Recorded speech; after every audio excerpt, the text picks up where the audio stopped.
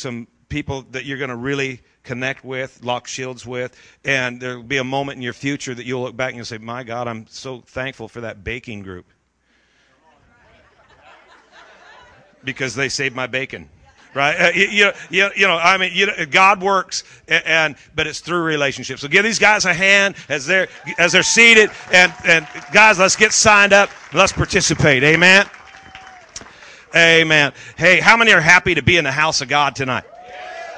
Are you thankful for what God's doing in your life? Amen. I think God is a great God. He's worthy of a big praise. Come on, let's give it up to Jesus one more time.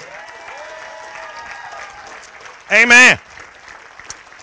Hey, if you're here and you don't own a Bible, if you hold your hand up, our ushers will bring one to you. It's our gift to you. We want to make sure everybody's got a copy of the Word of God. Want to encourage you, get in the Word every single day. Amen? Do you realize you need God's Word? You need God's Word. Before the enemy can defeat you, he has to disarm you. And you know what we've found is that a lot of people, that they're already, the enemy doesn't have to disarm you. You're already disarmed. Because you got a Bible on the shelf somewhere and you're hiding $100 bills in it because you know ain't nobody ever going to look in there. You got to get in that Word and get that Word into you. And then you are prepared to disarm the lies of the enemy. Because the enemy will come and he'll tell you lies and you'll be able to say, well, wait a minute, God's Word says this. And you can walk a victorious Christian life, but you're going to have the Word of God. So get in the Word. Hold your Bible up real high. Let's make a confession together. Come on, lift it up. Say, this is my Bible. I am what it says I am. I have what it says I have. Say, I choose to do what it says I can do. Say, I have an open mind. I have a teachable spirit. From this moment forward, say, I'll never be the same. Shout, never, never, never. In Jesus' name. Amen. Give somebody a high five real close. And man, I tell you what, just loving what God's doing in the house. Amen. Aren't you excited about what God's doing in your life? Amen. How about worship this morning? Was that awesome? My God. I think we ought to give God a huge praise. Come on, I know we keep doing it, but He's worthy of it. Amen. You know, a lot of times I think what we end up kind of falling into a mindset that says, well, you know, if this is what God wants, He'll make it happen. But the reality is that we have to have a mind shift to where we're thinking that if this is what God wants, we better make it happen. You know, because God has equipped you. He has called you. He has anointed you. He has empowered you. And it's not to watch Him, it's to participate with Him. You got to pray like it depends on God, but you got to work like it depends on you. Amen. And together, you and God can anything, all things are possible to him that believes. But the word believe doesn't mean that you sit and think in agreement. The word believe means that you actually get in and participate. That you're engaged, that you're active. And what you got to understand is that God believes in you. Well, what does that mean? That means that when you start moving, He's going to show up. He's going to start moving too. Come on, somebody. And what the enemy wants to do is he wants to undermine your confidence. He wants you to start thinking thoughts that are contrary to the Word of God. He wants you thinking this probably isn't going to work. He wants you thinking I probably have made too many mistakes to walk in blessing. He wants you thinking that you're so wrong that you couldn't expect God to let healing flow in your body because you're so messed up. I'm telling you, it's just a voice from hell trying to talk you out of the confidence that you're supposed to have in God and in His Word and in yourself.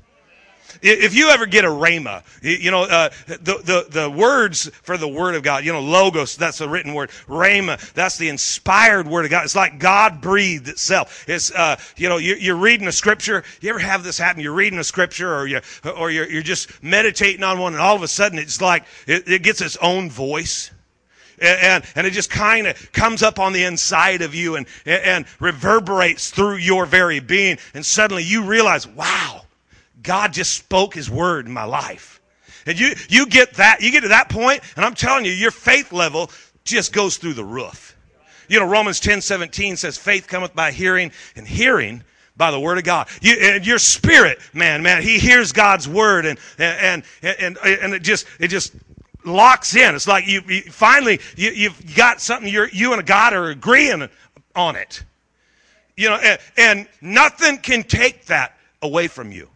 You know, my father in 1980 had been sent home to die with cancer, and he was sitting in a chair, and he was reading Proverbs. He read a chapter of Proverbs every day my entire life, and it was the 4th day of the month, and he was reading them, and it said, "My son, attend unto my words and hearken unto my sayings. Let them not depart from thine eyes, for they are life to those that find them, health and healing to all their flesh." And all of a sudden, that came up in his spirit. He was so weak, he had to reach up and push his head up. He had tubes going up his nose to feed him. He had been sent home. They'd already done chemo and radiation. They'd taken, they'd trying to save his life. They burnt his heart in half. He was literally sitting in the chair dying. But that word all of a sudden came alive inside of him, and from that moment forward, he just refused to die. Like, no, God's word is life, health, and healing. And it changed everything. And he had a confidence that if you said, well, if it's God's will, he was an ex-prize fighter. He just beat the tar out of you. Because he had a confidence that shifted. And I'm telling you, he lived another 20 years after he's supposed to be dead. And why? Well, because of a confidence that came from a revelation that God birthed in his heart. God wants you to have a revelation and that'll change you, that'll bring transformation in your very being. And Hebrews 10, I want you to see this one, verse 35. It says, "Don't throw away your confidence. It will be richly rewarded." Don't throw away your confidence. Come on, that's what the enemy's wanting you to do. He's wanting you to let go of that confidence, to get talked out of what God just talked you into. And it says, it, or your confidence, will be richly rewarded. Look at your neighbor and say, confidence will be richly rewarded. Come on, say it. Confidence will be richly rewarded. Some of you guys are saying that with absolutely no confidence at all. You got to get this thing in you. Come on, get fired up a little bit. Yeah, I know what you're thinking. You're thinking, wow, we just had all of that stuff, and now he's actually going to preach for an hour. Give me like 7 minutes. Okay? Check it out. I just want to give you, I was thinking that I probably should teach on relationships and promote and grow group. But God said, no, I want you to talk about this confidence thing. I want to drop this into your spirit. So I'm going to give you, just 3 quick points on this that can change your life. But, here's how I want you to see confidence as we're talking today. That is being positive about your life and what you can do, and not worrying about what you can't do. I want you to learn to be positive about your life and what you can do, and stop worrying about what you can't do. There's a lot of stuff that ends up, kind of robbing our focus, but it's things that we couldn't possibly do anything about. And, if you don't have the ability to respond to a situation or a circumstance, in other words, if you don't have the ability to change it, if you don't have the ability to make a difference there, if you don't have the ability to respond, then it must not be your response ability.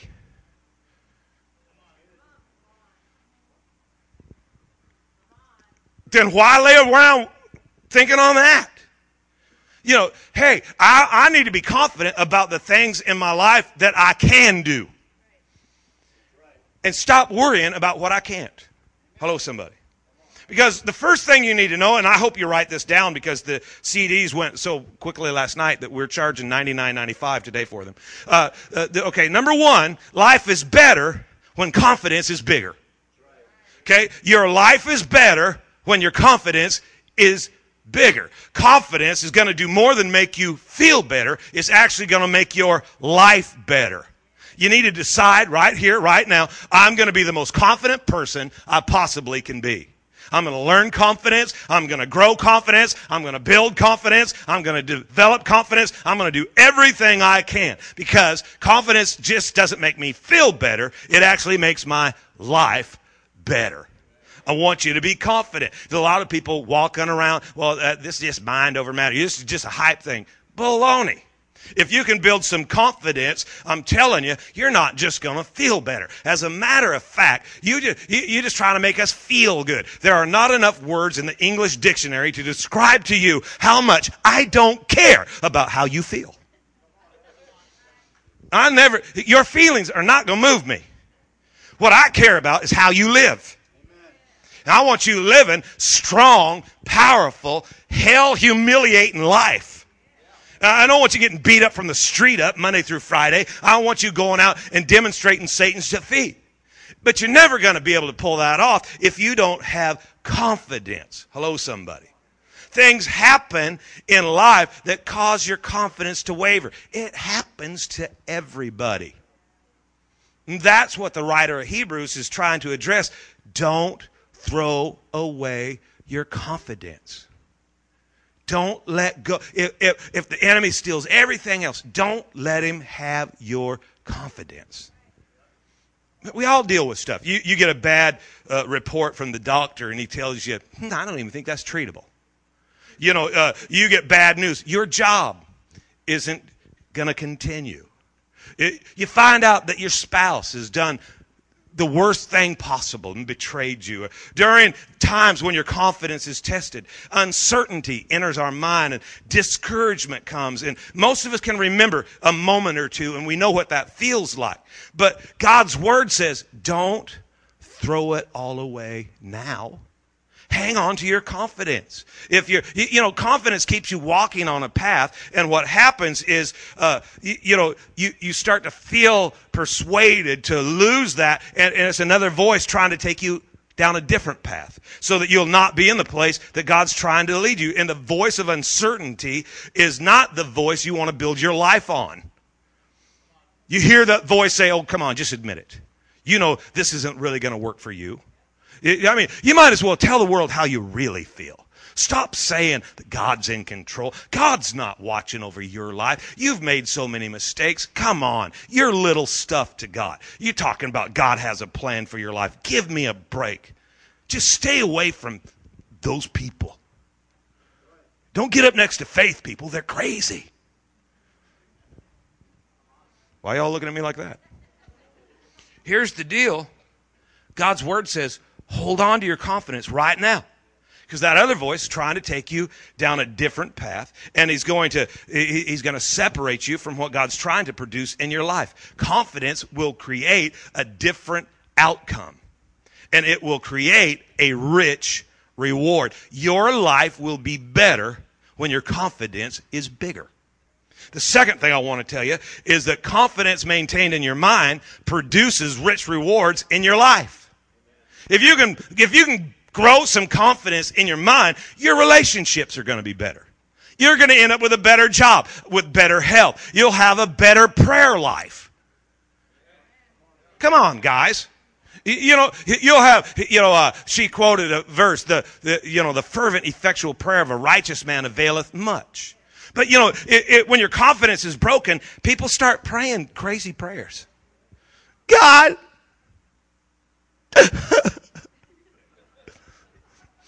I hate my life. Why'd you do this to me after all I've done for you? You're talking to the guy who sent his son to die for you, and you feel like your $17 offering has put you on the same level.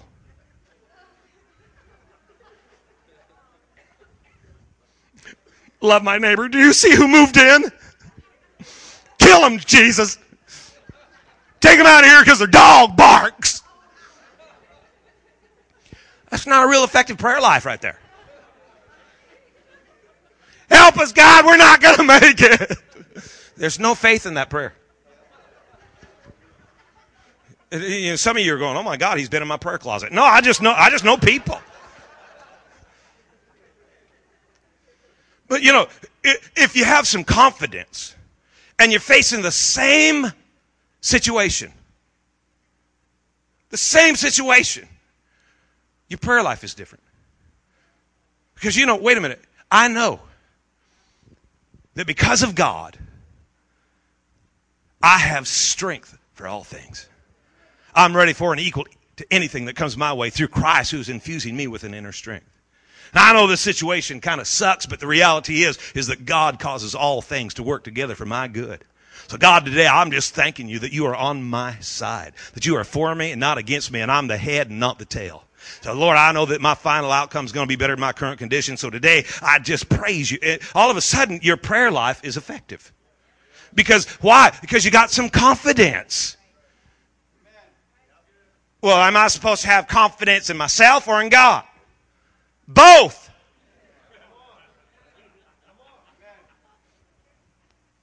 That's a dichotomy. No, it's a dumb dichotomy. We put our confidence in God. We're not to have any confidence in ourselves because we're humble. That is not what humility is. That's what ignorance is. If you don't have confidence, you're going to be defeated. I said, you're going to be defeated. And I don't have confidence in myself separated from God. But because of my confidence in God, it produces a confidence in myself. Because I know that I am fearfully and wonderfully made. That He has equipped me. That He has called me. That He had a dream about my future. And He saw where I fit. And He started shaping me to fit into the very place that He was going to put me. And not only did He shape me and form me, but He equipped me. He sanctified me. He gave me stuff that He didn't give other people. He made me different from everybody else. And then He ordained me, or He empowered me to actually fulfill the dream that He had about the future when He saw me in it. So all of a sudden, because of who God is and because of what God's done, I have confidence because God had confidence in me. I'm not going under, I'm going over, and I ain't looking back. I've got confidence in the fact that God has called me. I'm confident in the fact that God has anointed my life. I'm confident in the fact that God is not going to let go of me. I'm confident in the fact that He's not going to wander off. Look at your neighbor and say, you need to develop your confidence in God. You know, in 1 Kings, I think it is, Elijah is pretty discouraged. He's sitting in a cave. He's exhausted and upset, and he's actually telling God how sick and tired he is of how his life's going. And God speaks back to him, and basically God says, are you done? Now get up, let's go to work. You finished? And just a couple of scriptures later, thank God that Elijah at that moment does what God says. A couple of scriptures later, Elisha shows up. You do realize that your breakthrough is just a couple steps of obedience away from you. You know what's funny is a police officer enters the room and all of you guys are looking at him like you're nervous. So if you need to talk to him today before we deal with you, you better get on it. Your confidence is shaken. Oh my God, the cops are here. The cops are here. You're not sure which door to run out. How about the one you ran in? Okay, come on. You know, we got God looking at us saying, come on, get up and get on with the call I put on your life. Hello, somebody. Because right beyond your greatest discouragement is another place of victory. No, don't let go of your confidence now. Yeah, but look at how things are going. Well, of course, you know, if you are on a mission from God, then you have to anticipate opposition. So when opposition comes, that's not the moment to let go of your confidence. That's the moment to stand in that confidence. Realizing that, hey, not only do I recognize what God's called me to, so does hell. So does the enemy. So there's opposition. That's not a bad thing. That's a good thing. Hello, somebody. And you know, even Jesus, you know, think about it. There was a moment when he was praying, hey, Dad, I don't like the looks of this. Would you mind changing the script? But even then, God in any of the cases, all through the Bible, Old Testament, New Testament, all the way through, you know, you hear people that are challenged in this arena, but God never stoops down and pats them on the head and says, oh, it's so hard on you. Let's just sit here your hair's soft back there and crunchy up here. In every situation, God just looks at him and he never stoops to that level. He always says, come on. I know the end. I declared it at the beginning. Don't stay in that spot. Don't stay in that spot. Move yourself back to a place of confidence. Hello, somebody. And the third thing, real quick, check it out. Your confidence impacts your final outcome. Look at Numbers chapter 13. Start at verse 30. Caleb silenced the people. He said, we should go up and take possession of the land. We can certainly do it. Look at what he said. We should go up and get it because we can do it. But the men, verse 31, who had gone up with him said, we can't attack those people. They are stronger than we are. And they spread amongst the Israelites bad report about the land that they had explored. They said the land we explored devours those that are living in it. The people we saw, they're bigger than we are. We saw giants in the land. We seemed like grasshoppers in our own eyes, and we looked the same to them. Now let me just pull this together real quick. Both parties, same situation. And both parties lived out their vision. The guys who said we can't do it, they didn't do it. The guys that said we can, they moved in and possessed the land. Matter of fact, all they had to wait for was the guys who said we can't. They just had to wait for them to die. So you kind of wonder if your family has to wait for you to die before they can walk into victory. Hello? Your kids got to wait for you to get out of the way before they can actually live God life. Somebody got to wait for you to pass away before they can be a first chair believer. Some of y'all need to be called on the carpet. Because the way you act in certain situations, and the way you talk, and the way that you think, and the way that you undermine what God's trying to do. Sad to think that God's got to take you, a good-hearted believer, and get you out of the way before your family can really know God life.